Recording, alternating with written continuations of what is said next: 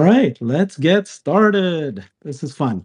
So, today we are going to talk about the Q2 earnings call that happened yesterday. After hours, the earnings call happened. Today we saw the stock rise by 10%. It's now at $815.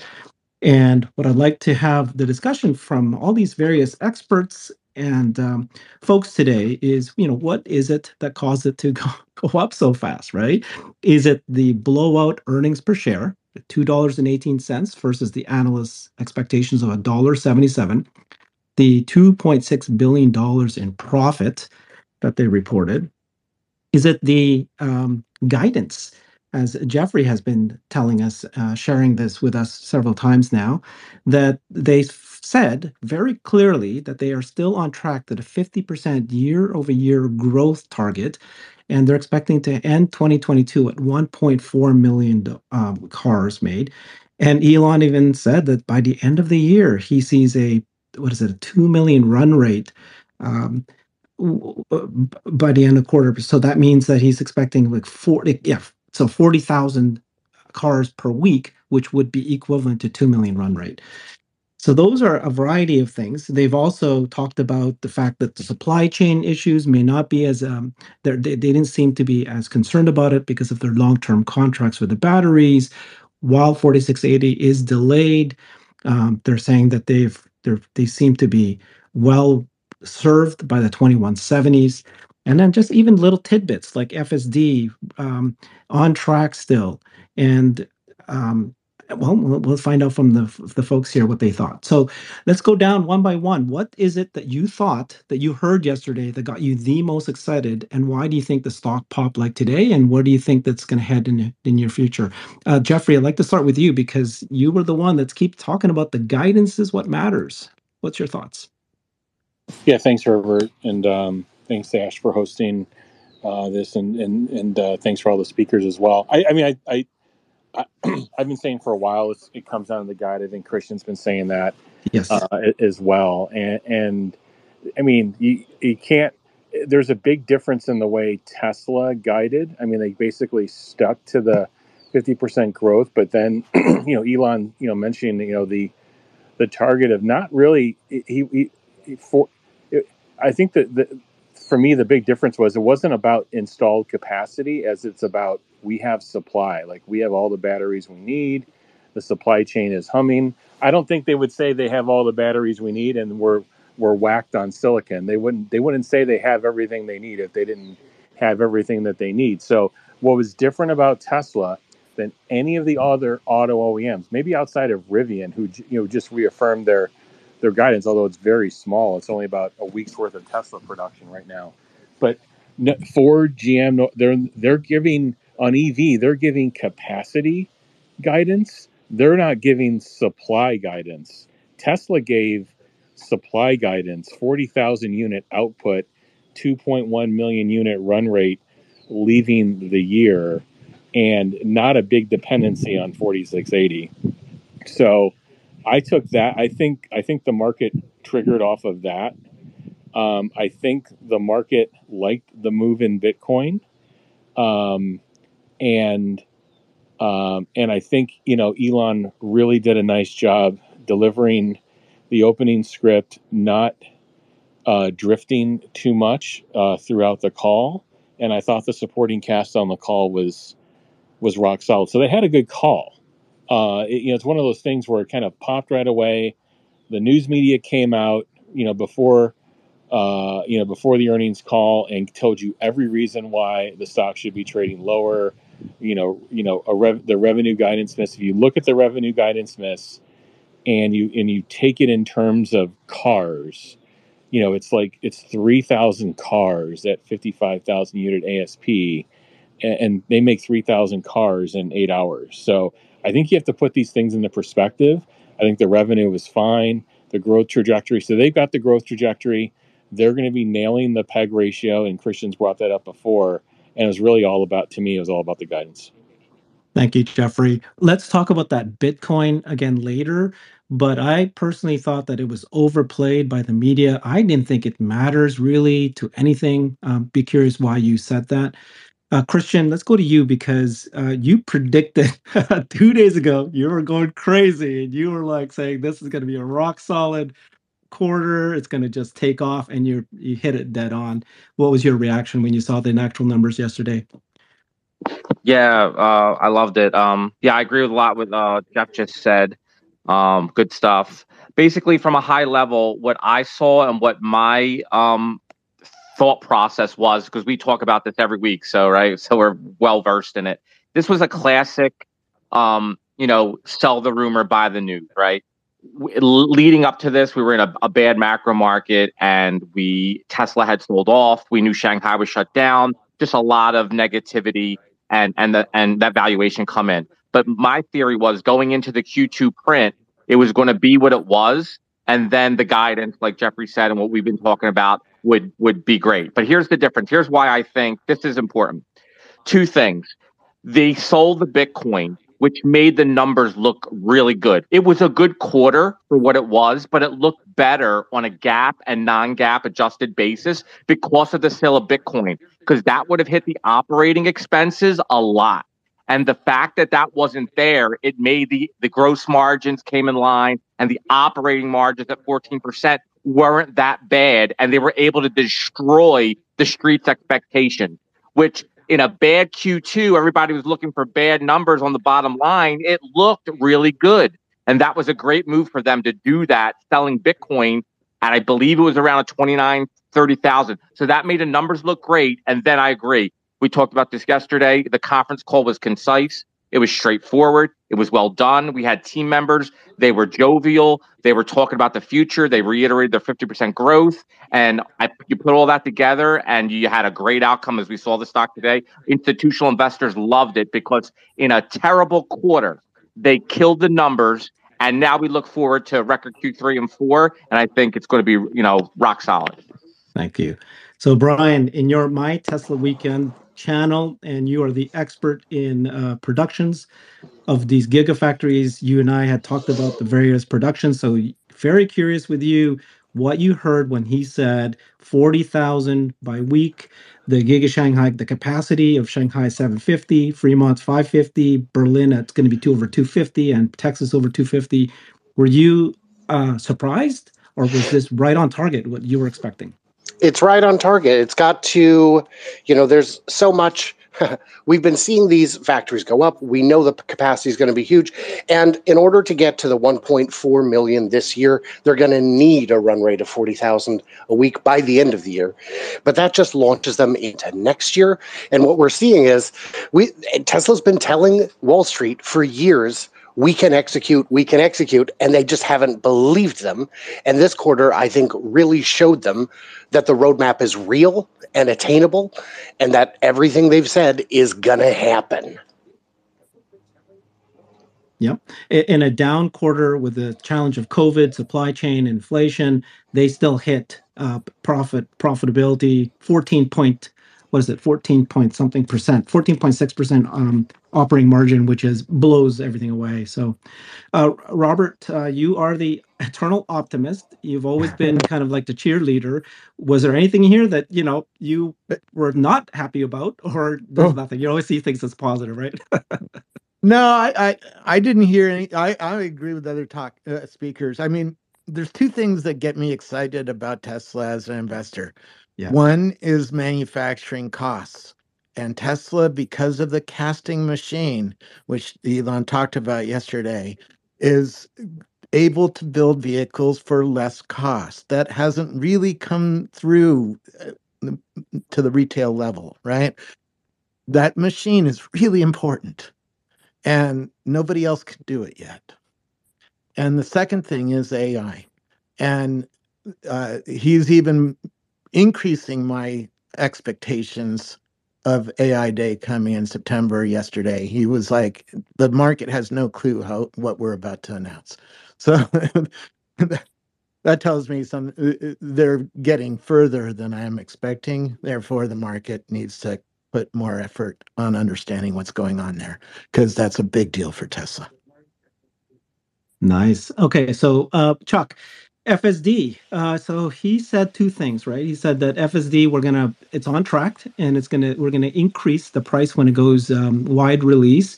It's now $12,000, and it'll probably go up higher than that. When I read that, I felt like, okay, that's pretty bullish. It sounds like it's end of July. He still is continuing to say that FSD will go wide release. Omar has said a few times though that theoretically you can turn on wide release today. So it's not we're not saying robotaxi or anything like that, but just that he's going to roll it at wide release. But the fact that he's going to raise the prices again and again shows that he believes that the value keeps going up. And does that change your opinion? I know last time you said, yeah, it doesn't matter. It's not robotaxi's not coming, but what did you do Well, here? yeah, I a couple of points before I jump into the FSD, just to comment on the other Yeah, things. I'm please. really, really curious if anybody's calculated the sale of Bitcoin approximating that date in May that the big drop happened. Just curious if that's even derivable from the Oh, math, because it looks like it was in May and there's a huge drop, and I wonder if selling all that or if it happened all at once. Anyways, the other thing I wanted to mention is that I think the comment he made on the Silicon Valley interview at Austin about the cash burning machines was mhm. priced in but overblown because it was an off the cuff comment. I mean, a cash burning machine, yeah, we kind of knew that. And I think everybody took that as oh, he just leaked something when it really wasn't. He was just talking off the cuff. 2 points on the stock there. Because I think ultimately there are costs, but they weren't overblown. FSD. He said exactly what I thought he would have said, but I think some people heard what they wanted to hear. That's You me. just said robotaxi. He did not say I know. robotaxi. He said release FSD by the end of the year. And just like Omar has said, they could release it this year. Tesla has a history of leaving things in beta forever, but once they're comfortable, they can get there. The safety score hurdle was a NHTSA filter to let them believe, listen, we're being responsible. We're rolling this out in a certain manner. If they have 100,000 people and 35 million miles, they probably have the numbers to say, yeah, it's a little bit risky, but nobody's getting hurt. So I think we're going to be okay to put it in that. If you paid for it, you now have a slider. You're going to get a download, but it's going to be in beta mode. And you're going to have to accept all of the risks just like we do today. I think that is what is now probably going to happen by the end of the year. That is not Robo. Now, back to the $12,000 going up. I have strong feelings about this, and it's basically because of my experience at JetBlue, where I believe Tesla has missed an opportunity to make autonomy part of their brand for the consumer. Hmm. And you get it's part of their brand. My son wants a Tesla as soon as he's old enough to afford one. But if there is a $25,000 car one day, but FSD is 15,000, that's just one third the price of the car when he's never going to sell it as a robo taxi kind of thing. I think if they're going to up the price much more or even take it down for an enterprise level, New York medallion style tool to where you get an app to monetize. Yeah, charge whatever you want. Charge $100,000 for that monetization app if you think that's what it's worth. But to the average consumer that just wants these features, in my mind, they ought to build it into the brand a little bit like JetBlue gives away Wi-Fi for free. It costs us something, but it's a cost invested in the brand that when you fly JetBlue, you got free internet. I think that may have been a missed opportunity here, but Okay. that ship may have sailed. Let's have Robert explain. Tell us what his thoughts are on that. He's pretty good about branding and what the I community is thinking about AI and which companies are leading. I was trying to decide, am I going to fight or am I going to agree? Because You I can go either heard, way. yeah, I think mostly I agree because I think Tesla does have an opportunity here to separate its brand from others with autonomy. Um, Once the autonomy gets here, the whole model changes. So I get why they're charging for it too. It's a hard one.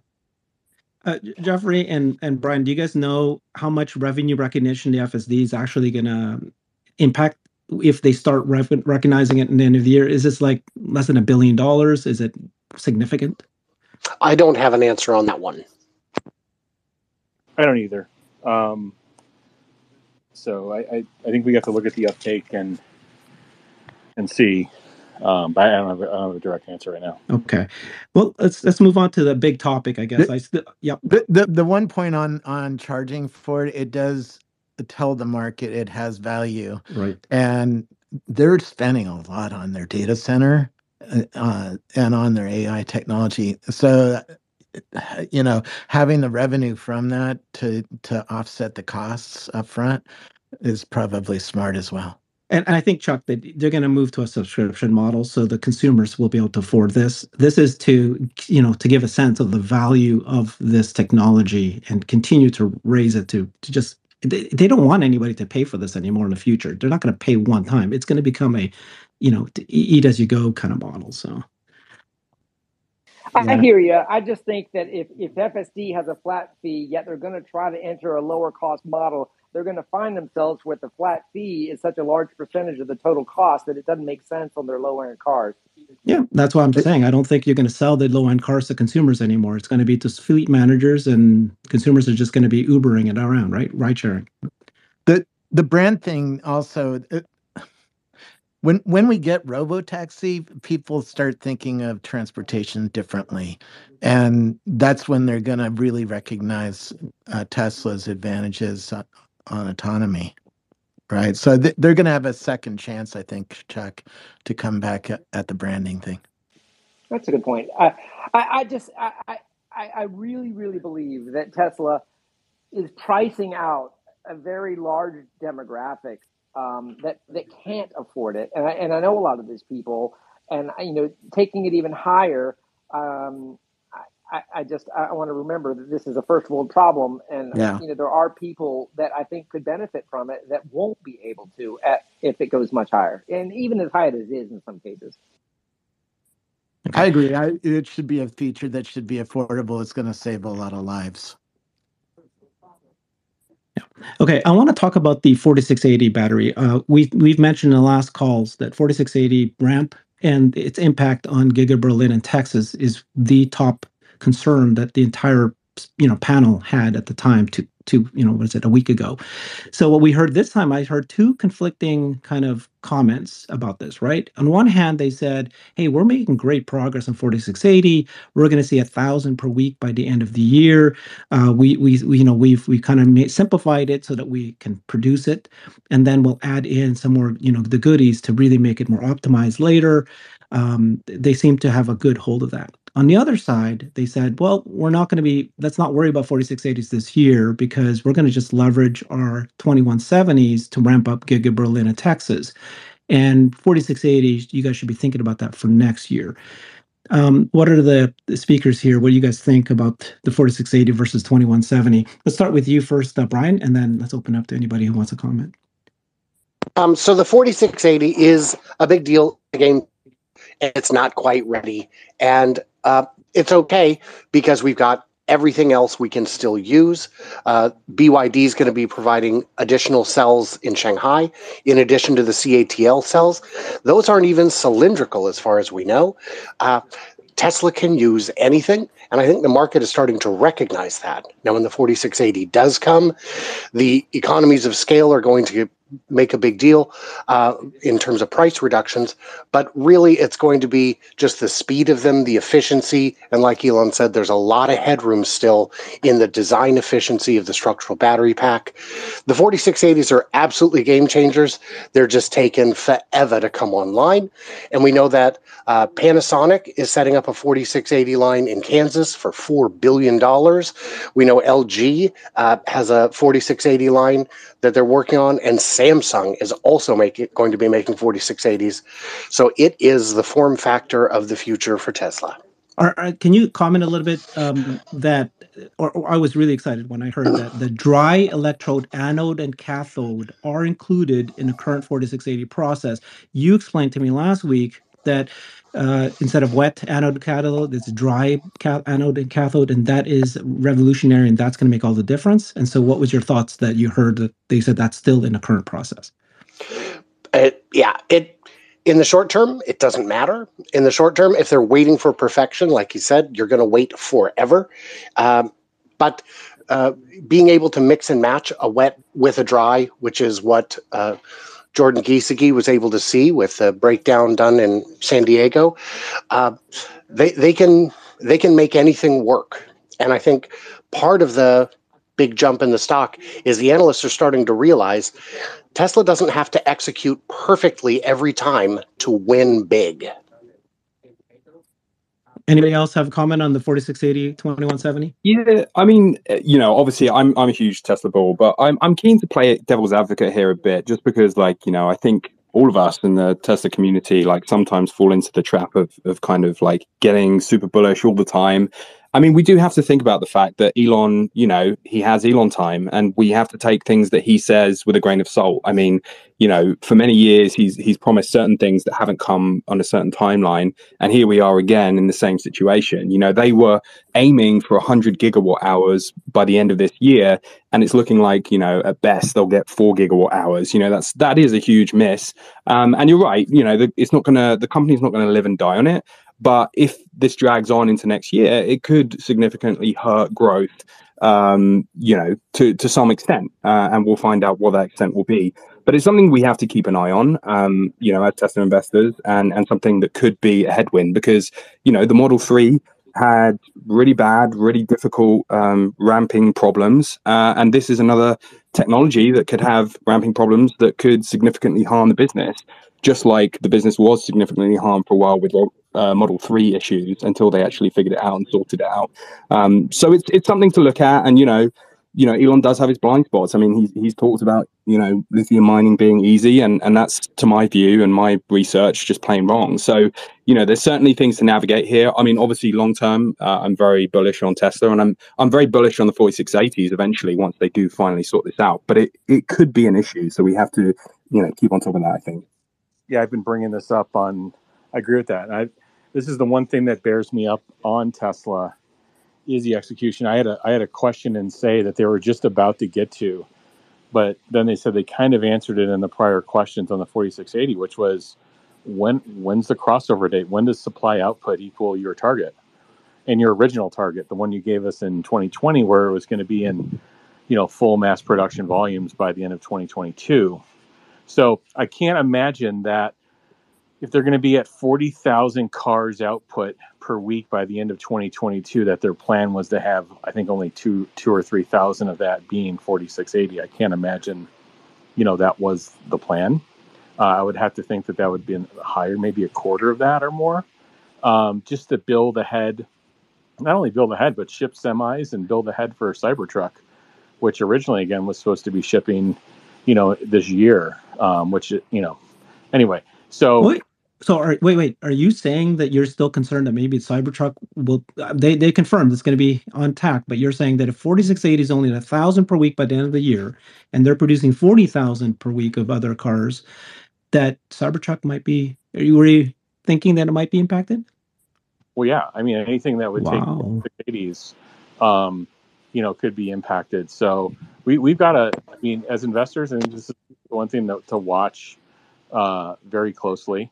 Again, you know, if they meet their targets by the end of the year, well, then they could build ahead for 4680s, but then they're not going to ship a lot of semis. But I think, sorry, they could build ahead for Cybertruck and maybe not ship a lot of semis. But yeah, I think this is one critical thing we've got to keep an eye on. The other thing, I think, speaking as a supply chain professional, that is in Tesla's favor here is all of these vendors that are ramping up, like BYD and so forth, to get us, you know, more on the current platform in the 2170.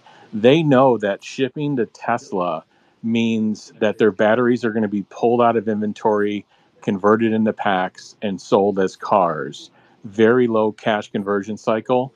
Tesla's going to take everything they can get.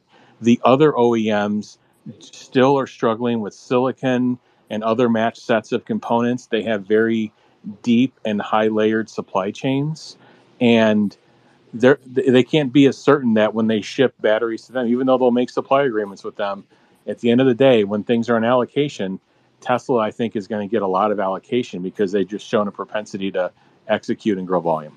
And did you see that? And actually, real quick, Herbert, I would disagree a little bit because the third-party manufacturers, Samsung, LG, and the other one I said, they all started their pilot lines at the beginning of this year, meaning those companies are absolutely capable and competent in batteries.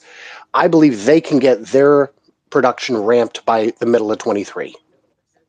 4680? Absolutely, yes. Okay. Yeah, I didn't we hear Elon or somebody say that they feel confident or they're working very closely with their battery suppliers? and they gave a pretty good feeling that they're going to be fine with batteries. That was my impression. And then what about you, Jeff? Jeffrey, what'd you think? I just think the lowest cost approach is to start and end that process in Austin and convert it into Cybertruck. So if they're buying from Samsung and LG, I believe, great. I mean, that could be a good supply continuity option. And I totally agree that they have more experience. But this is a new process for them too. I just saying that the cost structure could be higher, and it could weigh on margins. So anyway, I think 4680s are a very important thing to watch if you're a Tesla bull.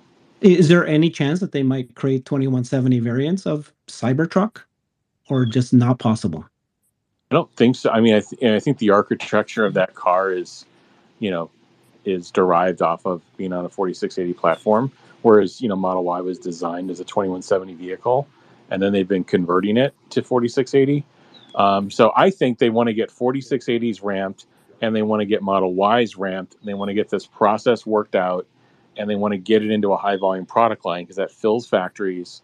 When you fill factories, and that's when you get your best cost structure. When you're bringing up Cybertruck and you're bringing up a new battery platform, that's where you can run into the problem. So I think they really wanted to get the sequence right and get 4680s going on Model Y and get that ramped up, and then and have a good kind of running start for Cybertruck. I think that's ultimately what they want. Okay. Well, just quickly go back to Bitcoin. Christian, can you explain a little bit to us? All the questions that people were talking about Bitcoin, and I guess people are thinking it was real. It was a serious, it was a good thing, because I think it delivered $930 something million of cash to them. Yeah, I can try to explain it. It's kind of complicated, but I'll try to just dumb it down. Yes. So this is kind of really important for sentiment. So even though it's a trivial thing long term, for sentiment, like today's up 10%, that would not have happened if they did not sell Bitcoin. I'll tell you why. They sold 3/4 of their Bitcoin. So they took the impairment on what was left, and was probably maybe 50 to 100 million of the little bit they have left. Very insignificant now. And I think a speaker mentioned the Wall Street likes that, and I agree. And they don't need to be day trading Bitcoin. It just diverts away from the business. But the reason that sale of Bitcoin, I think it was around 29 to 30,000. That was their carrying cost. So I think it pretty much was a net even. If they would have held all that Bitcoin on the balance sheet, that would have went right down to their operating expenses, and it would have made the margins look terrible, and the gap and non-gap would have also come down, and it would have been not look like it did look. So that was a very strategic move by management to do that, because the media could have ran with that, and they would have said, oh, the margins are this and that, and they didn't meet the numbers, and it could have been a down 10% day. So it was very important that, I don't know if it was Zach or Elon, someone made the call to sell 3/4 of their Bitcoin, and that prevented a huge operating loss, because they would have had to book all that loss to that 17. I think Bitcoin low was 17,000. They would have had to take that 3/4 that they sold, and they would have had to write all that down too, to that level. So I think they sold it around 29.30. They would have had to write it down to 17,000. It would have been a disaster.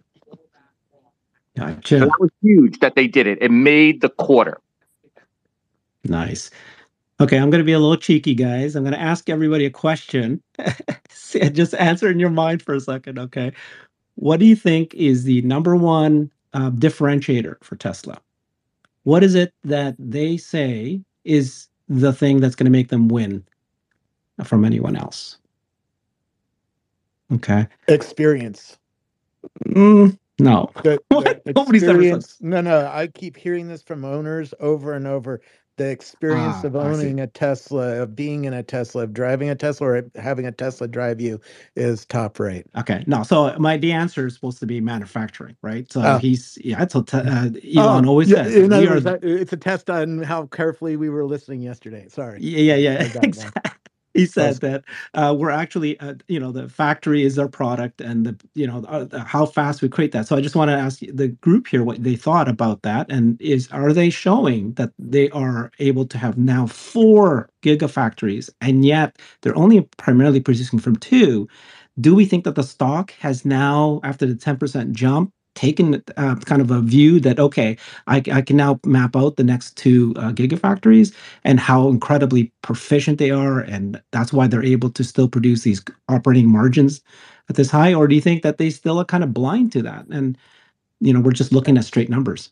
I think they've priced some of that in, or much of it, but there's still upside to be had because the way Tesla manufactures cars does lead to a better experience for the customer, but also lets them build things on a shorter line, which means they can build more of them and cheaper. Yeah.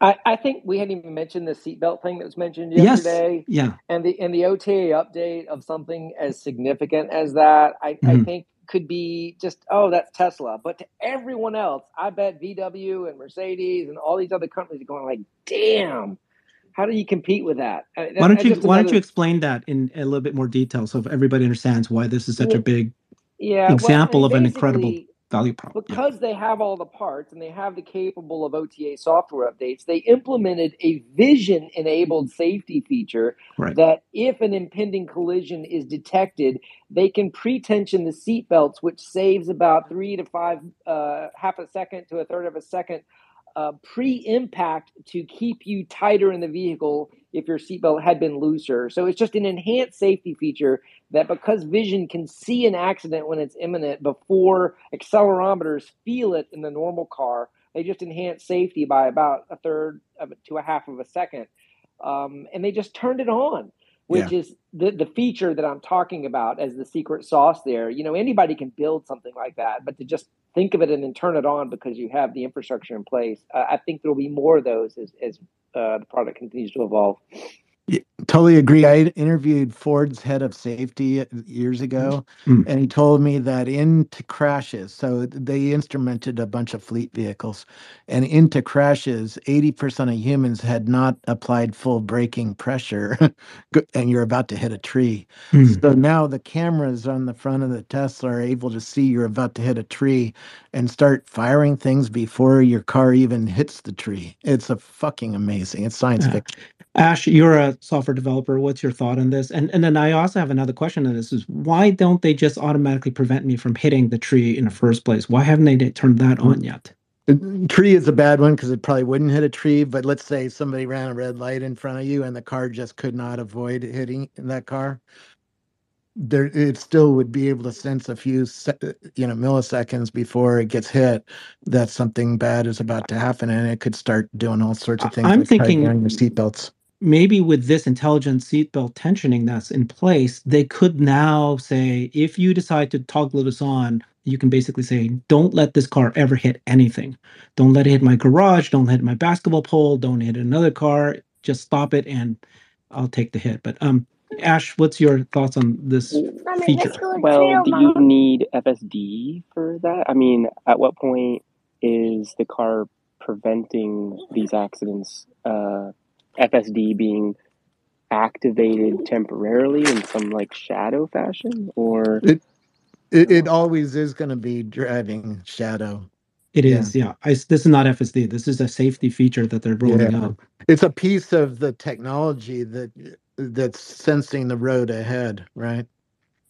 Yeah, but I mean, if you're not paying for FSD, it never is given the opportunity to. Anything to do with safety, they're going to just roll it out for free to everything. This is not part of. They should, yeah. They will, yeah.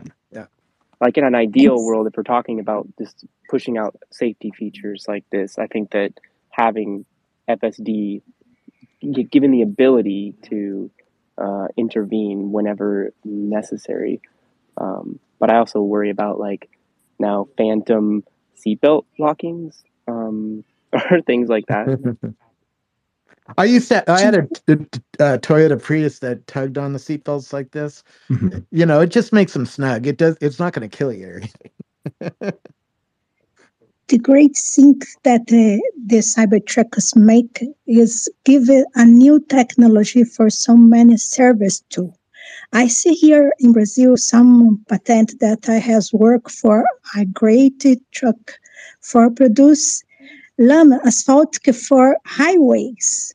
And one technology that need to stay together Tesla, because Tesla is the best for give the sport for become more better. One way that they have so great knowledge for produce for highways, but now have the great ones for make the service on more cheap cost for the produce the highway. This machine that I has make patent here give for the factory 8 times more great the production and the investment back for the factory really. And this is good for Tesla. Think about this because I have seen two in Turkey and one factory that I has worked there and one great city for so many machines one time together with others place for the Turkey production, Pimakina, that I has take invite for represent there here because I give support for the children that stay there in arms and that they want to play football in Brazil. And with this, like I'm engineer, they give me this, but it's so big and I have great concurrence here. But this is another story. What I want to say just is that it's possible. We think they've given this great technology that Tesla have for others way for have more money for Tesla. Just this I want to say. Thank you. Thank you. Yeah. So in the improved manufacturing process in Berlin and Texas, they said that they can reduce the body welding robot count by 70% per unit of capacity. The body shop is 3 times smaller than needed. Thoughts from the panel on that? It's fantastic because when we see this possibility for work together, when two technology, everyone have your part in the investment and become a more great. Thank you very much. My thought on it, Thanks, my thought on it is that Herbert Diess was saying, guys, Tesla's moving so fast. We're moving too slow. We need to increase the speed of our production line. And then Giga Berlin was taken offline to increase capacity, to increase throughput. So it's a moving target, and the competitors can see it, and they realize they may be in trouble. It's the casting machine that's going to cause them the nightmares. The other manufacturers, when you visit their factories, builds things on a long assembly line because they build things on a rail and things go on top of the rail. The Cybertruck is almost like 3D printed in a casting machine. The front, the back, the bottom, it comes from the battery factory. The casting machine lets them manufacture on a short line. That means they can have more lines in each factory. That means they can make more trucks faster, cheaper. This is going to cause nightmares for the others because they just can't change this way. So, so Warren, isn't Integra an Italian company that's independent and couldn't? I've heard other people say that, well, all the other auto manufacturers can just license the castings from them as well. You have to have the special alloy that comes from a material science team at SpaceX. That's why Tesla was able to do this. The other car companies don't have material scientists. Oh, I didn't know this. Warren, did you know this? Well, that's true. Yes. No, I did know that. And also, wow. I think there's the other challenge that the other car companies would have to modify their manufacturing methods, and they don't like doing that. No, because one of the advantages, like the Ford F-150, one of the advantages of building on a rail is it's more customizable, and that represents a huge amount of truck sales in America. The ability to take the bed off and put a tow hitch or whatever the fuck you want on the back of that truck is really a big deal. My brother-in-law runs a glass business and has a Ford F-150 with a special truck for glass, right?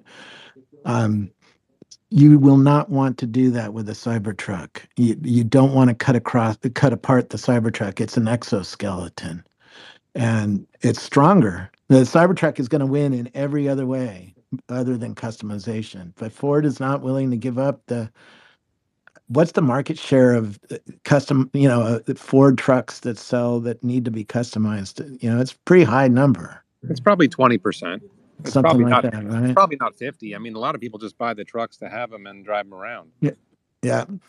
And they also have their entire, I mean, when you visit their factory, it's huge. It takes 3 days for a truck to go from the beginning of the line to the end of the line.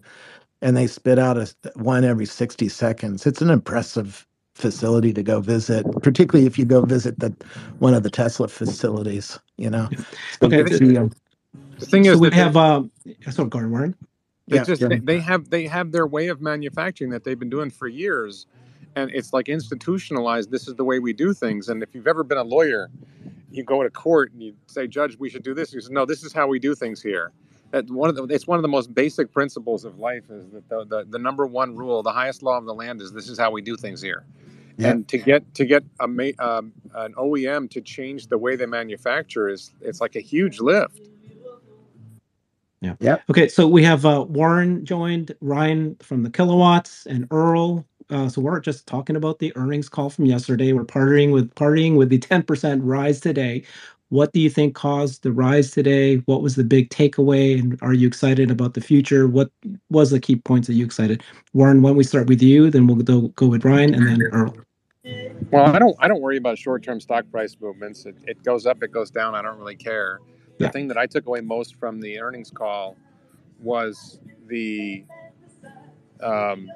when Zach said that they're still aiming for 50% growth. Yes. If you do the math, they produced, I think, 560,000 vehicles in the first 2 quarters, and they need to get to 1.4 million to get 50% growth from 936,000. Yes. So I think that means 860,000 vehicles in the last 2 quarters, and I don't think that's that much of a reach, because if you start at 30,000 a week, then you get 390,000 in Q3, plus you'll grow some in Q3, and then you just have to get to 440,000 in Q4.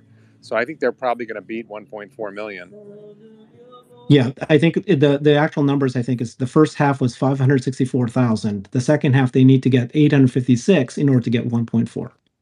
But yes, they're as close as what you were saying. Yeah. I like what Warren's saying. I'm with him on a lot of those things. I think like I am, momentarily excited for the short term. Like it's nice to see that kind of pop. But I think it's important to think long term, and this 10% is going to be just as likely washed away over the next 2 days as it came in. So I'm less worried about some of that, but I'm also minorly excited by that. But then similarly, I've got my own little concern though. Hearing that they are kind of lower production than expected. In fact, maybe, and someone can correct me if I heard wrong, but maybe not even producing 4680 Model Ys anymore out of Giga Texas and just doing 2170 Model Ys.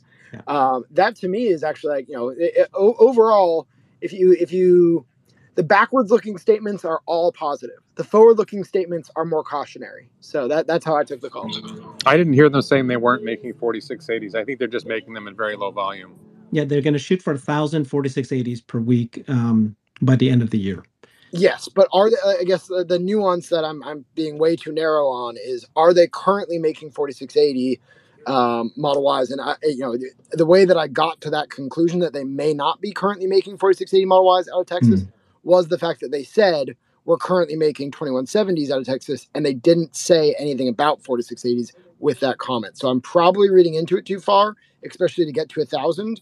But it's also possible it's like a short-term shutdown, and that's why there was that nuance. But whatever it was, that kind of surprised me, especially given they did already sell several hundred, but I've not heard much more than those.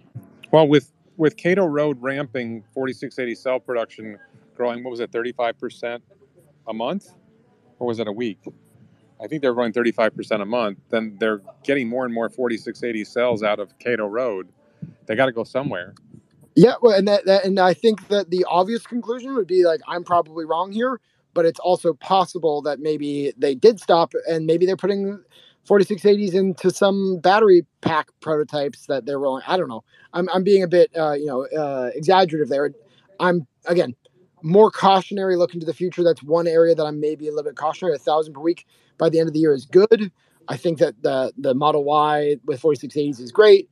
But I'm just there looking forward. There was a few things I was like, if you want to read this in the negative light, it's easier to than it has been historically. So I was a little bit surprised by the 10% bump only because, again, looking backwards at the numbers, I don't think any of us were surprised by their delivery numbers.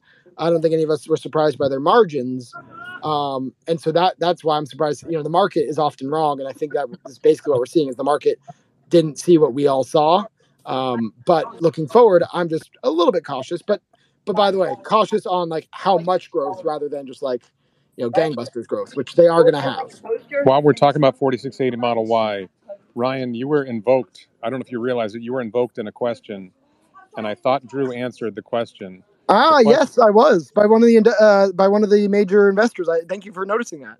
The question was whether 4680 Model Y, whether they're holding. There was it was a complex question, but one of the questions is, are they holding back, or are they did their software lock range on the 4680 Model Y? And Drew said, we're not holding back or something like that. I think Drew answered the question no, but I didn't feel like it was direct. It was clear that was what he was answering.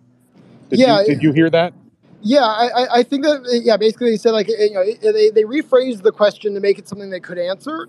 And my guess is that like, if they're holding back on anything, it's so minor that they don't see it as material. But that's what I'm trying to explore. I'm actually right now in a parking garage and about to go take my 4680 Model Y. Now that it's registered in California, I'm going to go supercharge it from 0 to full and kind of get updated numbers on some of that. But my guess is like, I believe my range might be 3% capped, nothing material, and that might be what answers Drew's question honestly, while still meaning that there is something left over because I wasn't acceleration limited as I approached 0%. In fact, I went 3 miles past 0 and then finally started to get acceleration limited. That is something I haven't seen except for one time, and this is where the nuance is. When I very first got my Model 3 back in 2017, I had one of the first ones. And they hadn't applied the software to limit your acceleration. It wasn't even battery limited at that stage. So it's hard to know whether it's software or hardware, even if it is slightly less limited than the 2170 cars. Thank you. Did your cars drive off? What was that? No, I'm just in a parking garage switching cars. Oh, okay. Self-driving has come a long way. Does your new car have the casting on both sides, on front and back, or just in the back? Definitely in the front, and you'll see that in the video I released tomorrow. I'm just finishing up that filming and editing that video today. How do you guys know this? We watch all the blogs all day long. No, but how do you know if something has a casting? Do you look underneath? What are you doing? You're taking a hammer and you're... No, you can actually see the difference. They have videos of some of the vehicles with casting on it. It looks different than the older style. Can I ask a different question about the Q2 earnings? Mm-hmm. One of the numbers that surprised me was the revenue number, the automotive revenue and total revenue number. And what I actually predicted higher than I would have predicted because I thought there'd be some increases, but they actually had more automotive revenue and more other revenue than I expected. The automotive revenue I predicted 13.3 billion and it was like 14.6 billion maybe. And then the other revenue was 2.3 billion when I was predicting 2.1 and the highest in the past was 1.9 billion. So I think the automotive revenues, just prices went up. So the revenue was higher than I expected because the prices must have gone up more than I expected. Well, the automotive gross margin was just right on target to what we were all expecting. No, so that was not a blow. But if the revenue numbers are higher, then your gross margin can be lower. You still make more profits in total. But then there's this other revenue, and they for 3 quarters in a row they had 1.7 billion in other revenue. The total revenue minus auto revenue was 1.7 billion. Then last quarter it was 1.9 billion. It jumped to 2.3 billion this quarter. I think some of that's energy storage was larger deployment. I think that supercharger revenue is starting to become significant. But I'm curious what other people think where all this revenue is coming from. You make a good point, Warren. The energy business did better, and they had a positive margin. The last couple quarters, it's been negative, and their services also positive margin. So that came through where you haven't seen it. So I think that's where the discrepancy is. And that also helped offset the declining gross margins in the auto business by having the positive margins in the energy and the service. It kind of offset it a little bit. So you're making a good point. What is services? Hang on, I'm not going to margin yet. I'm just talking about revenue, because the margin issue, to me, I think the margin issue can be explained just by the fact if you scale revenue, then some of the costs are fixed costs, some of the costs are operating costs, and you end up getting more margin just because your fixed costs become a smaller share of it.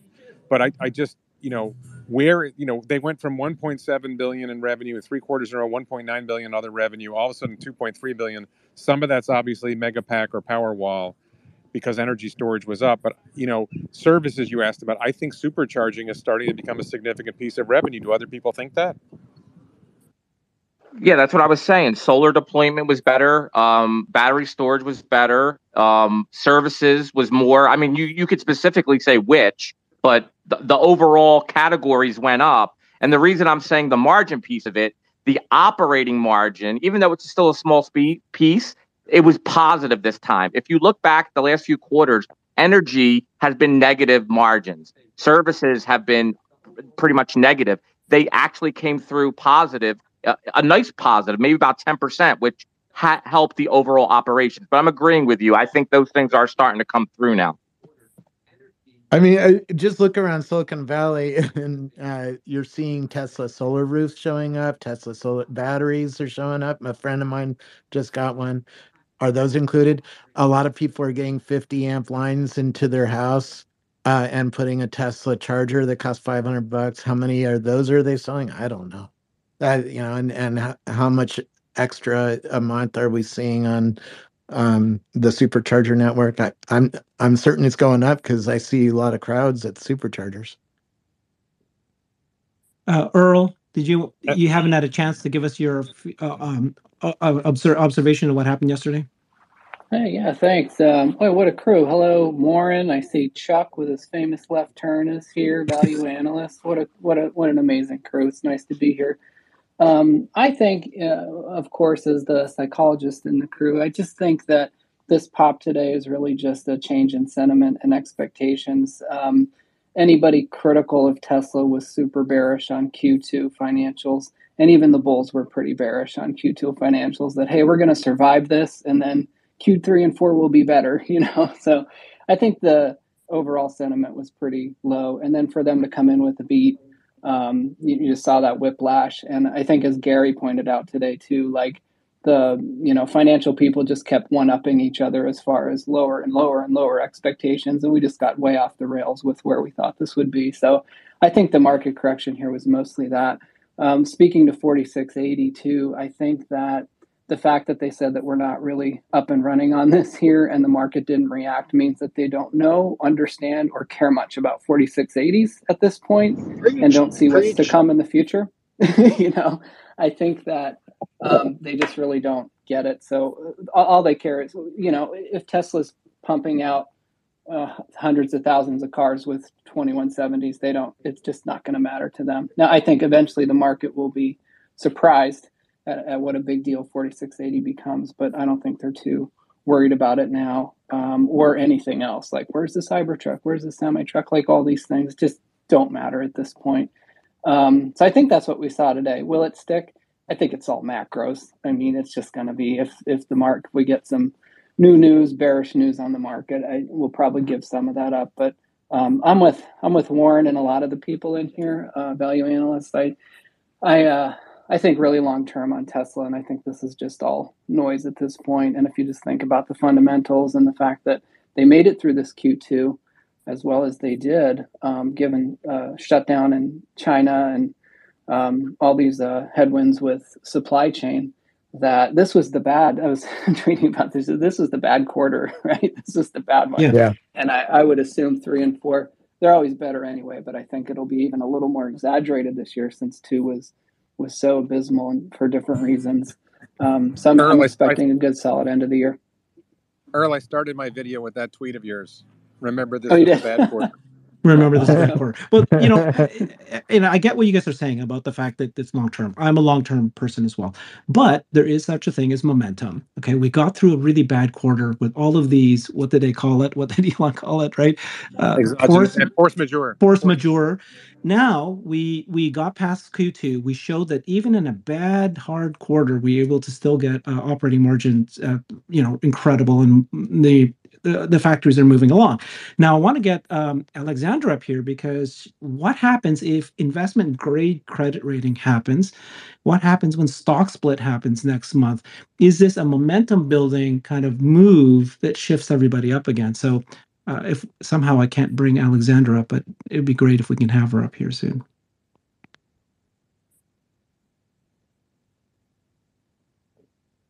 Well, while you're waiting for her, one other thing I want to mention is during the questions, Drew said that they made a major advance in dry battery electrode at Cato Road. And I don't think a lot of people picked up on that. Something big happened in the engineering of the 4680 dry battery electrode that, that's probably why Cato Road is increasing 35% a month now. But Yeah. no, I just Go want ahead. to say something real quick too. Not to Warren's part, but overall, I've heard a couple people in the room. I just want to take a little bit of a different tact and maybe kind of disagree and go the other way. I think Tesla, even though we're in a tough macro, I think today they outperformed literally 10x the S&P. I think Wall Street is waking up to the fact that the only mega cap tech stock in the world that is growing 50% plus and earnings, we don't know, 50% plus, revenues 50% plus is Tesla. Google's not doing it. Apple's not doing it. They're flat and they're nowhere.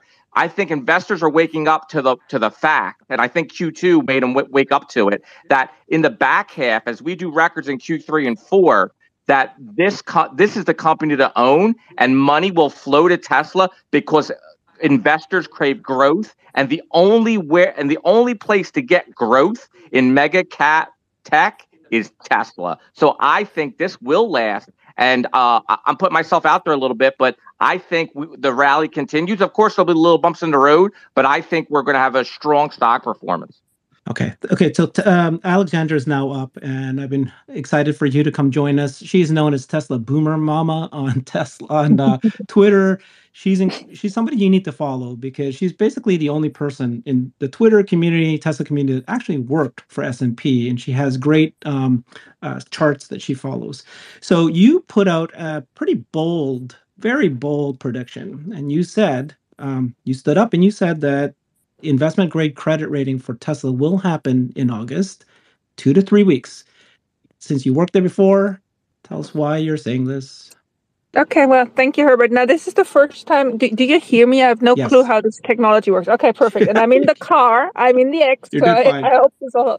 Thank you, Warren. Actually, thanks to you, Warren. Remember, you repaired my phone. There you go. So anyway, yes, I didn't work for S&P. I worked for Moody's, and it's been a while. But the one thing I still remember very vividly, whenever we tried to rate somebody we didn't want to be so publicly exposed, we had 2 periods per year where we could sneak those ratings in, where, no media was really watching. And that was one between Christmas and New Year, and the other one was beginning of August.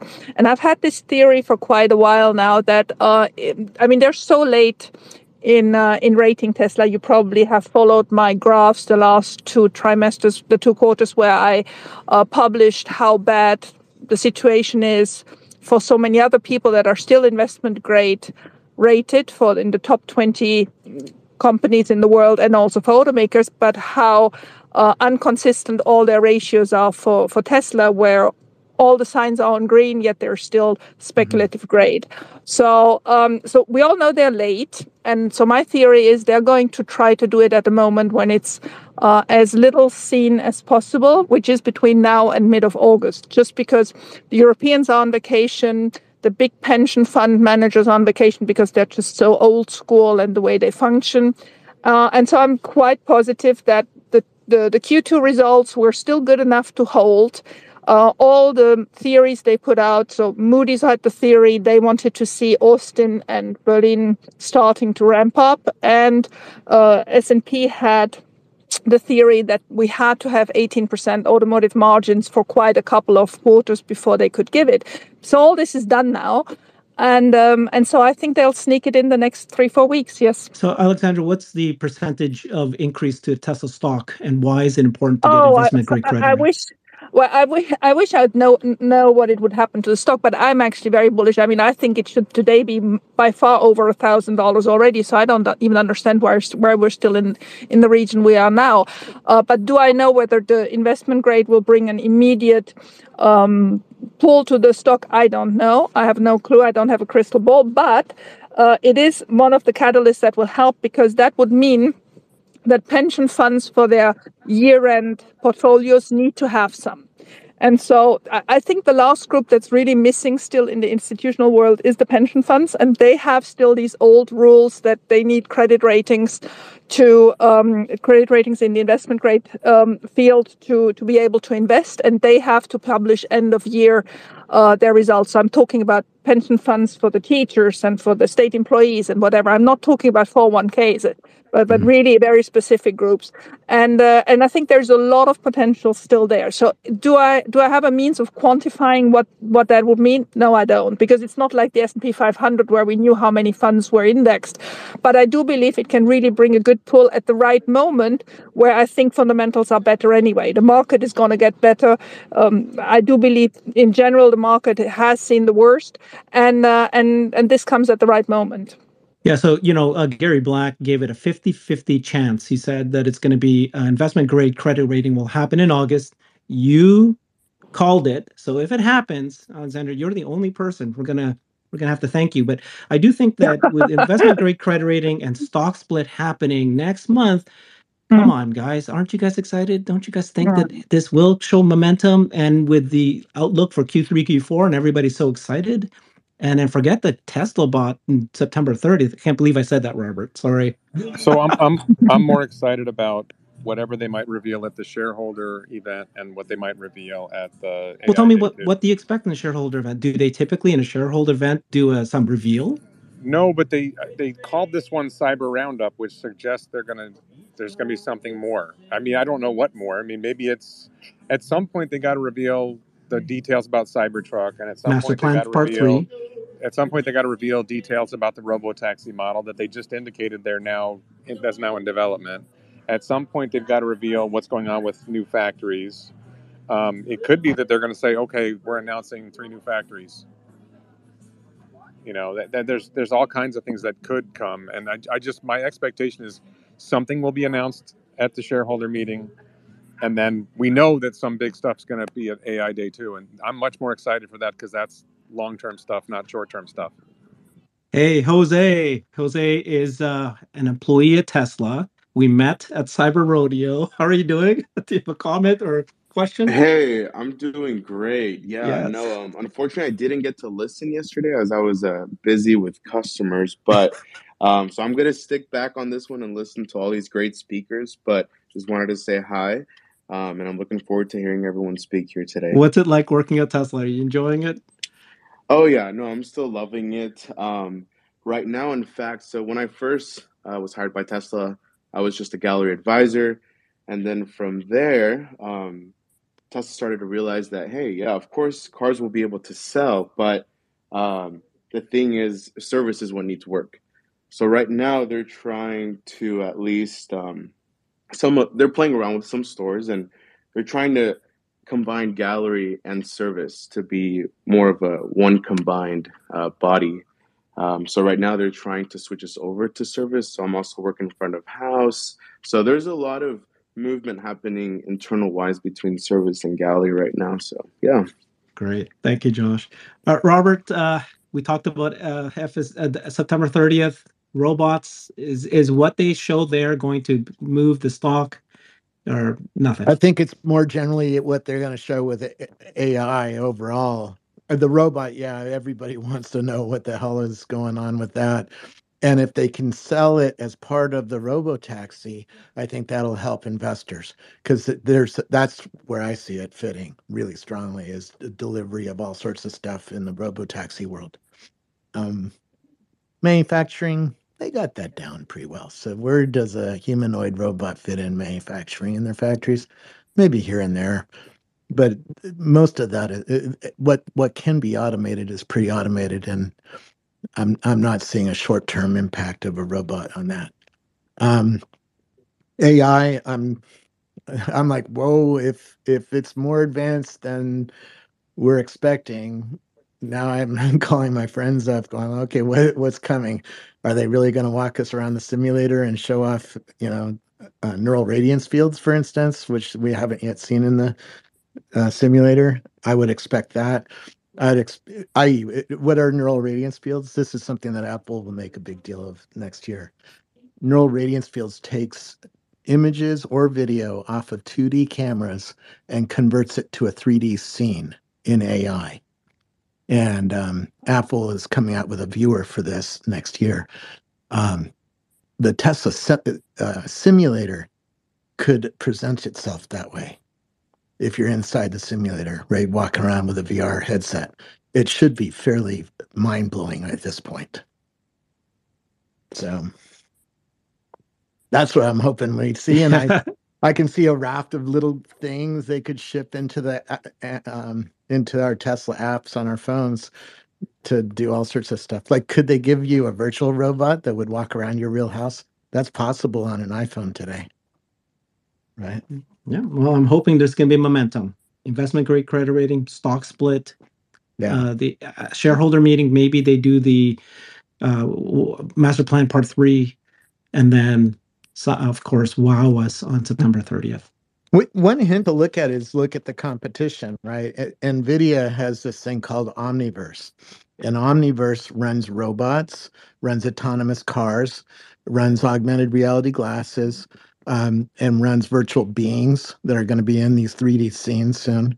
It runs it all. That's their corporate strategy, is this Omniverse. The Omniverse joins the GPU or the AI capabilities of the NVIDIA cloud with neural radiance fields. And that's very powerful. It's that one data set is going to suck in data from all of these end use cases, like your robots, your autonomous car, or your AR glasses, right? And it seems like Tesla's building the same. So Tesla and NVIDIA are going to go to war soon. Yeah. I'm betting on Tesla. I also think we need a new director announced before then or at AI Day. Andre Capacci leaving, they seem to have done a good job of managing that. Everybody okay with the way that they said, hey, he's not really going to impact anything? Yeah, and yesterday he talked about him in a warm tone, so it didn't seem like it was a firing or anything like that. It was just a legit, Karpathy's done with what he was doing, and he wants to go and do more academic stuff, which makes sense. The AI I'm seeing coming out of academia right now is unbelievable. My wife and I have been doing conferences back in the 90s for programmers, and you just didn't see this kind of innovation coming out of the tech industry. What do you think, Warren? Yeah, pretty much the same. I mean, I actually predicted that I think Karpathy's going to end up making a deal with some university, and he's going to get his own AI lab, and they're going to pay him $1 million a year, and maybe Elon will chip in some funding for his new, But it's sort of like a bidding war now for universities. Who's going to get Karpathy to join their university, because he's going to draw students and he's going to draw great research grants. Okay. Just jumping around topics while we have Alexandra here. You follow the ETFs quite a bit. Are you seeing an increased inclusion of Tesla, or do you expect an increased inclusion of Tesla in the near future? Well, at the moment, not. It's actually this morning I was outraged because ARK is still about 240 million, I think it was, below the 10% benchmark, which I found it was horrendous. I mean, obviously, in a fund, you have to understand when some other stock moves, like Bitcoin moved, Zoom moved upwards, and Roku. So then you potentially gain more space for more Tesla, but they don't buy. So that's why it's so much at the moment. Gary has it close to 11.5% now, which is the most in the pack. We have done a study last week. Only about 10% of actively managed ETFs hold even Tesla. So we're now looking out whether some start holding them again. I mean, 90% of those funds that could hold Tesla don't. Now, obviously, not all of them have a theme that is good enough or that is appropriate to hold Tesla. If they're supposed to invest in Korea, they won't hold Tesla. But there is lots of upside buying potential in the ETFs, in the actively managed equity ETFs. Loads. Okay. If anybody's in the audience, you want to ask a question, raise your hand. In the meantime, let's go down to speakers here and ask the question, something like, what are you excited for starting today until the end of the year? And if you're a bit of a long-term view person, what is it that you are following closely in the next few months? So Chuck, let's start with you. Well, I'm an easy one. I'm excited for the 1013 release to get out there and drive it. I don't know if you followed me on Twitter this week. We did get some pictures of ADAS drivers with Texas manufacturer plates actually doing the turn. What did you do? Did you ask your children and your wife to stand out there and what? Well, it was actually just a random encounter, and my son was driving my wife back from the airport, and he goes, "There it is!" And they followed him, and then they got close enough. They saw the Wawa sticker on the back, and then they took pictures, and then the license plate, and it was a black Model X. And then obviously when you zoomed in and you see Texas manufacturer, driving in a rural neighborhood in Jacksonville, Florida, it kind of is pretty obvious at that point. So I wasn't there, but we got some pictures, and I'd seen them before. So it was just good to get some proof out there. So this is a Tesla AI testing team that's trying out your left turn and trying to prove that 10.13 FSD beta is going to be able to do it before they release it wide. Similar to that. So they have a group of ADAS drivers all over the country. The team is growing. And these cars, the developer cars is what they're called, have a special software on them that allow them to specifically annotate and collect data in a way that's much more detailed than just a regular car does. They have hard drives attached to their systems.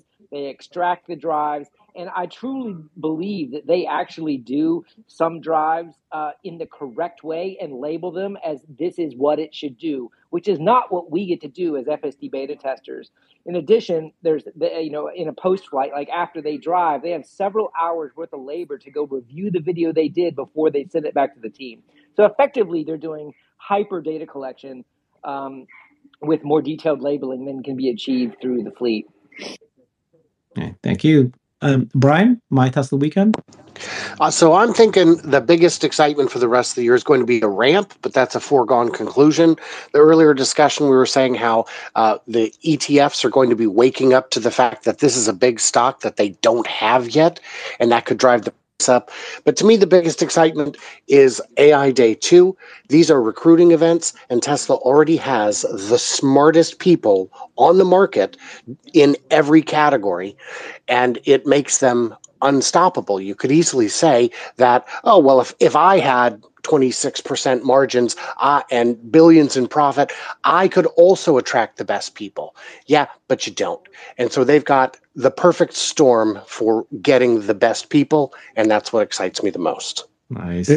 It's the data that matters to these people. It's the data set, and each car is uploading 25 gigabytes per day right now if you have the FSD beta. Okay. Josh, sorry kicking you down. Had to bring Alexandra up. Go ahead and please answer that question if you can.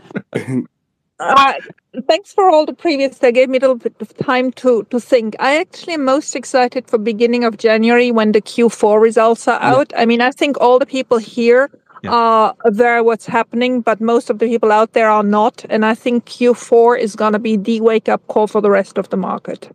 I agree.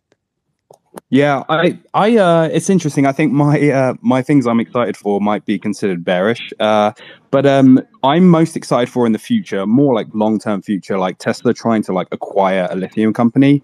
From the research I've done, really they are going to struggle come sort of 2024, 2025 with supply.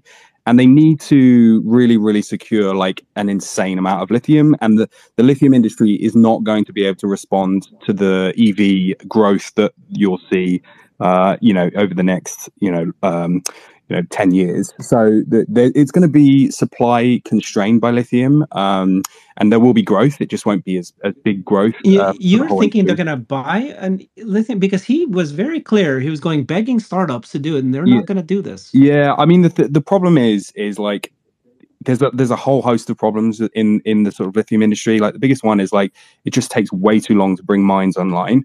And I was a little like disappointed with his comments, when he said it was just, the mining's the easy part. It's like, well, no, it isn't, for a whole host of reasons, legal, permitting, and a host of others. That just means that some mines take 10 years to come online.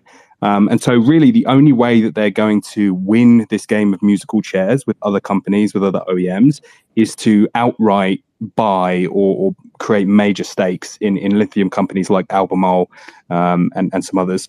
So I would be excited for them to do that. He said they will stop at nothing to solve this issue. Drew Baglino's been talking about lithium at a recent talk he did at Stanford. And they've said they'll do whatever it takes. So I'm most excited about them acquiring eventually a lithium company because the spice must flow. How's anything you said bearish?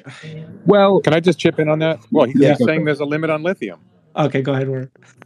No, so Drew, I saw that talk that Drew did at Stanford, and he was talking about the challenge of mining various minerals, and I think lithium was high on his list.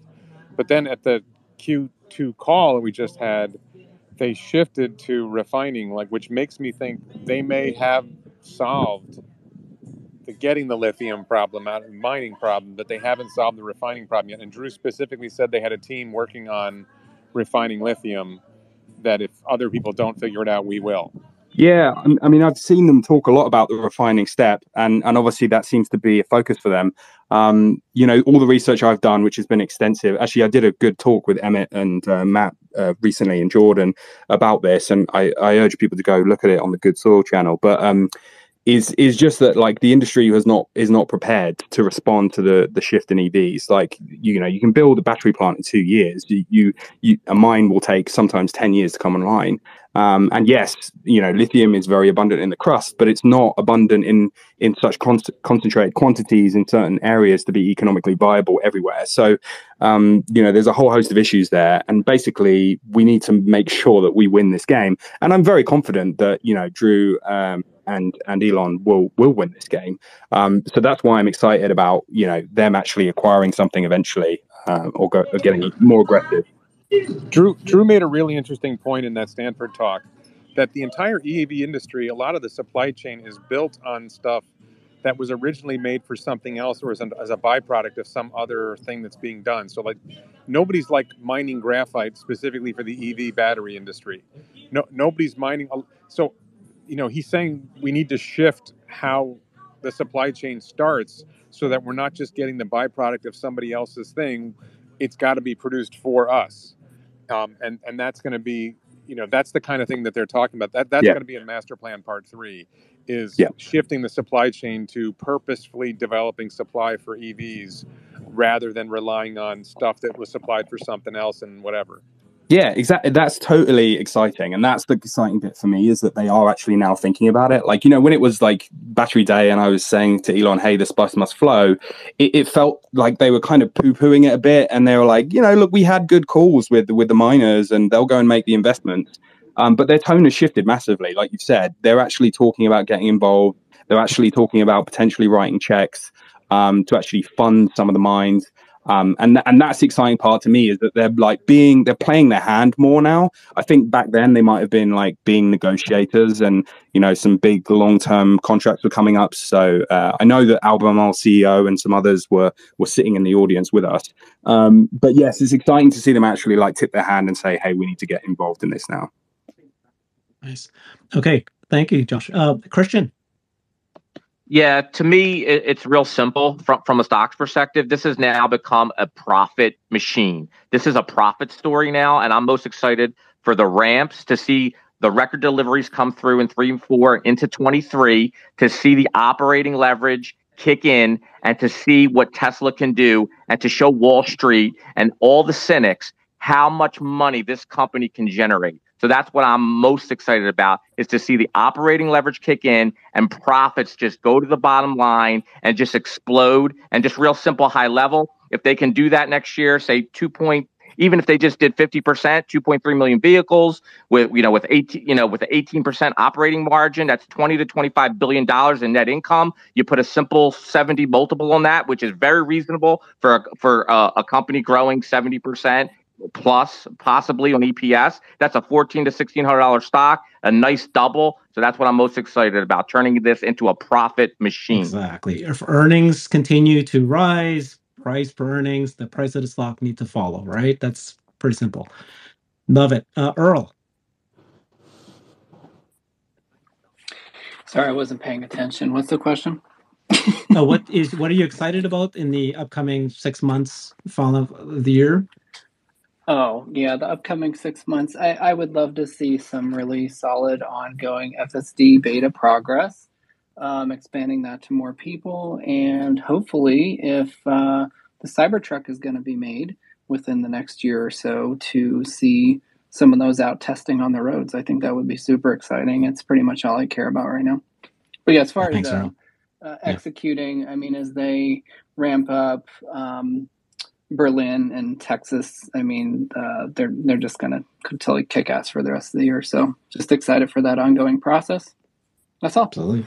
Okay. Warren? Oh, I think I've already said I'm excited about what new things we're going to learn. But actually, if you don't mind, I wanted to ask a couple of questions. Yeah. One for Robert. Robert, do you have a ballpark guess of what Cybertruck's going to weigh? And my other question is why people think that Tesla was concerned about liquidity when they have $18 billion in cash. So, Robert, what do you think Cybertruck's going to weigh? I don't know the weight, sorry, but I would say it's going to be lighter than the Ford because of the casting and the battery pack. If you're watching on Monroe tear apart the 4680 battery, it's lighter than the competition by half. So then my other question is, why do people think that Tesla sold Bitcoin? They said because they were concerned about liquidity. Why would a company with so much cash and so much positive cash flow be concerned about liquidity? I could answer that, Warren. I could answer that. If they didn't sell their Bitcoin, 3/4 of it, that the quarter would have been a disaster. They would have had to write all that down. If they didn't sell it at the carrying cost of around 29 to 30,000, they would have had to write all the Bitcoin down. It would have killed their operating margins and it would have made all the earnings look terrible. So that's not liquidity. So you're saying when they said liquidity, that was not true? Correct. They had to sell that Bitcoin because the quarter would have been a disaster. If they would have left it on the books, they would have wrote all that down. And it was management did a genius move there. I'm telling you, Warren. You as a long-term investor, I know you might not care, but guess what? If they would have let that stand and they wrote down all that Bitcoin, billions plus, they would have took operating hits, operating margins, because it would have gone right on the bottom line, and all the earnings would have been compressed down, and they would not have looked as good as it did. So that was a genius move, and I think he used that as a story because they don't need money. They have 18 billion in cash. So I think they said that because they wanted to make the quarter, not for the cash flows, to make the margins look good, because Wall Street could have ran with the story, the margins are decompressing, and to make the earnings come through. That's what I believe. Okay, so does anybody think that it was a liquidity issue, and why?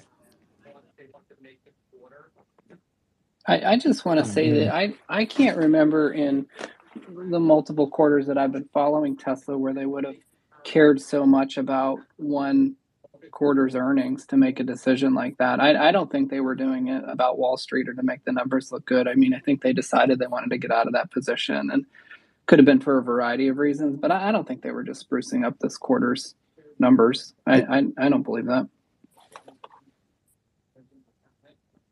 Also, they sold it. That's all that matters. I think they should have bought the dip, but yeah. But guys, look, Bitcoin's cool. I get it. But listen, they're running a business. They're not running a Bitcoin day trading service. If they have a great quarter and employees are working really hard and they put up great EPS earnings, you got to remember it's Wall Street and they have stock investors, and they have a duty to the shareholders. If they have all this Bitcoin and Bitcoin decides to take a crap, and they have to write down billions of dollars after making billions in profit, and they have no profit because they got to write down their Bitcoin holdings, that's not good.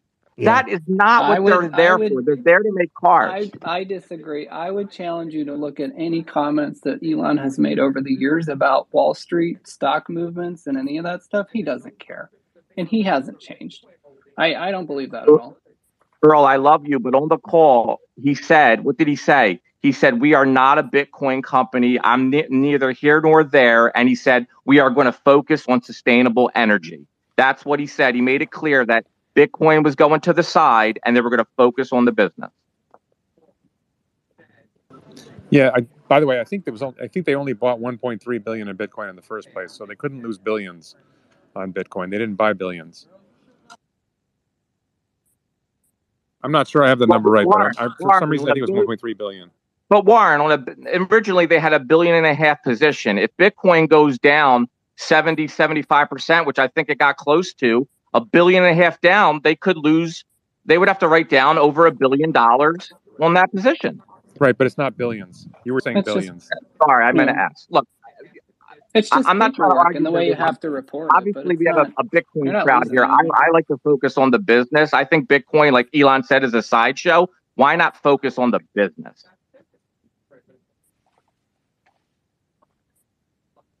So it sounds like nobody thought it was liquidity. Nobody believes the liquidity story. No, I do not. No, I think that the liquidity story could be explained by if they thought the Shanghai lockdown was going to go a lot longer. If they thought it was going to really become a big issue that was going to, hold things down and, tie up the factory for 6 months or something like that, then they might need the cash. Warren, I'll throw the argument back at you. They had $18 billion in cash, and they had a little over $1 billion of Bitcoin. What's $1 billion when you already have $18 billion? He had to make the quarter. I don't know why this is so difficult.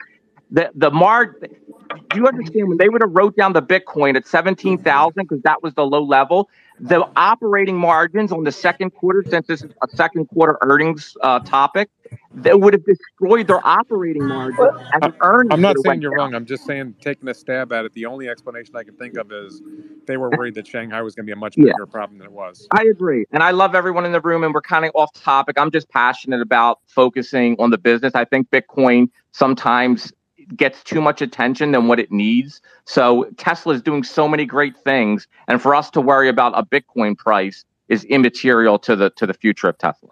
Okay, then one other thing I want to say, Herbert, in response to your question is the biggest thing I'm excited about is at some point we're going to get a reveal of the final version of Cybertruck, and at some point we're going to get information on new factories. Like, when are they going to start building supposedly going to build a second factory in Shanghai? When are they going to start building that?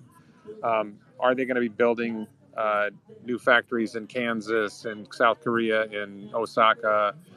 In order to do all the things that they're talking about, they need to build more factories. So when are they going to reveal these are our new factory locations? This is what Cybertruck's going to be. When are they going to reveal the robo-taxi design? Those are all big things I'm looking forward to.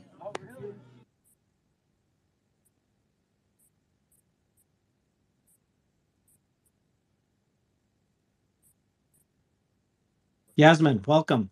Value analyst. Please join us. Hi, how are you? Good. Just wanted to say I agree that that Elon doesn't really care about quarterly results or making the quarter or anything of that sort. My alternate explanation for why they sold Bitcoin is because it was getting to their cost level, and they didn't want to deal with headlines of they lost money in Bitcoin, trading Bitcoin. I think I was really happy to see him talk about how they need to focus on mission. I think that's very important. And I couldn't be more excited about Tesla's next couple of years. I think things are looking really good. On the microeconomics front, Tesla's doing phenomenal. They're executing on everything. I wish the battery production was ramped up quicker, but I think they're doing everything they can on that front. Macroeconomics is a bit shaky, continues to be shaky. Inflation has peaked, but we'll see how fast it comes down.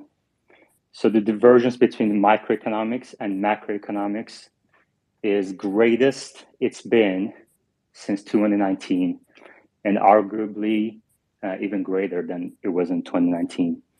And I'm very focused on microeconomics. Macroeconomics is a distraction, but we have to deal with it just because they impact all stock prices. If the stock market goes down, Tesla goes down. So if you're betting short term, call options, riding call options, anything of that sort, caution's advised. But microeconomics, company execution just could not be better right now.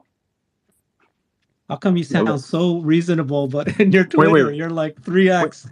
Wait. Is Tesla going to triple in 2022? Right. The year is not over. And Love A you. lot of people. And is petrol going to 200? You know, like all of these are possibilities.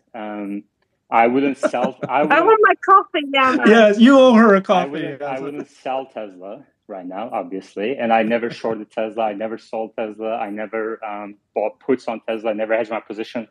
And I don't plan on doing that. I think that those steps are for short-term traders. I wouldn't bet against Elon in the short term or long term. This is the guy that bet the house on Tesla. Yeah, I love it. Yeah, bet the house on Tesla. And if I could do it again, like if I had to do it again, I would do it again right now. I think now is the time to do it again. Sure. Now, having said that, when I did it at the end of 2018, bet the house. You've heard it here first, everybody. Well, yeah, right. When I did that at the end of 2018, I got caught in macroeconomics, and Tesla halved after I did that. And that was incredibly difficult psychologically. And plus, when I did that, I was single, no kids. If you have any dependents, obviously don't do anything of that sort. But, you know, I don't see, like, at a minimum, I don't see why. Well, maybe I shouldn't say this. Okay. That's where I'm going to stop. So this is why I don't do fantastic. I don't do the speaking things. I think No. You're awesome. Loved hearing from you because you sound much more reasonable here. But remember everybody, Earl is a psychologist. He's not a financial analyst. So do not take his advice. No one take Earl's advice. I want to hear what Earl thinks of everybody's personalities. Earl, he wants to know what you think of everybody's personalities. But I made a joke today that I said I think Earl's actually a patient. He's not a doctor, and he thinks that he's a doctor. No, I think I'm a dog.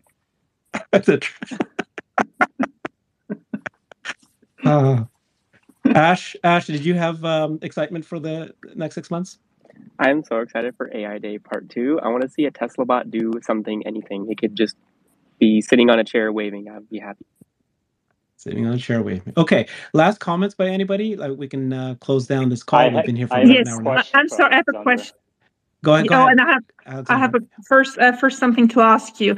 I pinned my comment that I'm going to do daily now to Moody's and S&P because I just want to make sure they do this. So if you could all help me and quote tweet my pinned quote, always putting Moody's and S&P in your quote feed so they get it from all sides as much as possible. And since you all have a lot of followers, that would really help me. So I'd be really appreciating that. Yeah. So this is her putting pressure on Moody's and S&P to go ahead and give investment grade rating to us. And every single day, she's going to basically point out that they should already be doing this. And so we should all be like retweeting this. Thanks, Alexandra. Exactly. And actually quote tweeting would be better and re-tagging them so that they every time get a new message about it. You're totally... Are we quote tweeting your pin tweet or are we quote tweeting the tweet that's within it? Well, you're quote tweeting the pin tweet and you're re-tagging Moody's and S&P in it, please. Okay. And also, if you have any journalists or whatever, I mean, anybody that you can tag in there would be good. We just as much as possible pressure on them because one thing they hate, I put the names of the analysts that are in charge of Moody's in there. And I mean, I've been there long enough. They hate that. So that's why I really want these to go around now. No, I can definitely pester them. Okay, so there was a question. Sorry, I interrupted somebody who had a question. No, it's open questions. A final question before we close. I have a question for Alexandra. Yeah.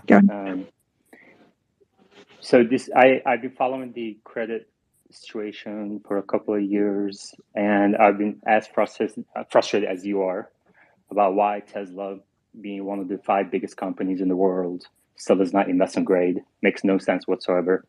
So I talked to a lot of bond investors why this might be the case.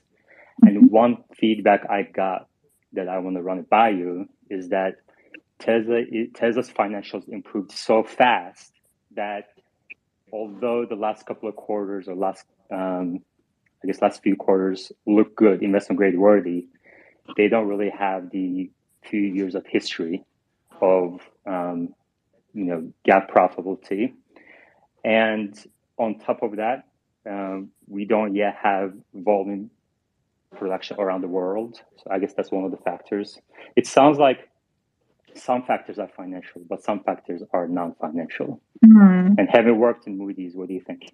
Well, I mean, I think I explained it very good in that last long video I did on ESG, because it's a bit the same source when you do a credit rating than what they're trying to do now with their ESG ratings. Meaning for a long time in your analysis, you have quite hard factors, ratios and whatever. In all the ratios, even though it may not be now 8 trimesters in a row, but I mean, they're so substantially stronger that the shorter duration is outweighed by the strength of the ratio. But then you always have at the end a rating committee where you sit, and there's an executive, there's a certain rule who has to sit in those rating committees. It has to be the analyst plus the assistant of the analyst that worked with on that file, plus another analyst that has to be in the same industry, plus an executive. So the executive could be somebody that is doing corporate ratings, but it could also be, just because nobody's around, everybody's on vacation, it could be an executive of another branch of the marketing department or whatever, but there has to be an executive to decide that. And I just believe that they were able to drag it out a long time, because there is then the soft element. So in that rating committee, the analyst brings forward all the hard facts, and then there is this stakeholder analysis, media analysis, how do we feel about it, holding hand moment. And I'm just so utterly convinced that whenever you get to that moment, being it in a rating agency, being it in other moments where Tesla should be favored or at least seen neutral, that it is currently still seen negatively, just because they don't like the noise, they don't like the way the stock behaves, they don't like the way Elon behaves, they don't like the competition to old polls they have in industry. And so as long as we don't put more pressure to them, and that was exactly the same situation, by the way, when we wanted it to be included in the S&P 500 index. Remember, it was also at least 1 quarter too late, right? They have these rules, and then nothing happened despite the rules, and we had to wait a quarter more. So I do believe the only way of getting over their subjective little moment where they still think they can influence it is by putting pressure on them. Perfect. Got it. Thank you.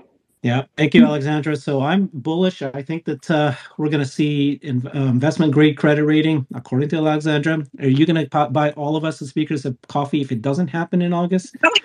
Not to Yaman. No. Everybody else, yes. Yaman owes you. Yeah, he does. And there'll be a stock split. No. Technically, the bet is not over yet. Well, you will pay me that coffee. You will pay me that coffee. No I was way watching over this, Yaman. You owe her. Okay, and then there's a stock split happening August 4th to August 22nd. And then there's going to be all these big news coming out during the stockholders meeting, and then maybe September 30th. So let's cross our fingers that it's all going to start looking positive again. We'll see what happens. All right, everybody. Thank you very much for joining. We had some really good speakers today. Thanks, everybody. Have a good night.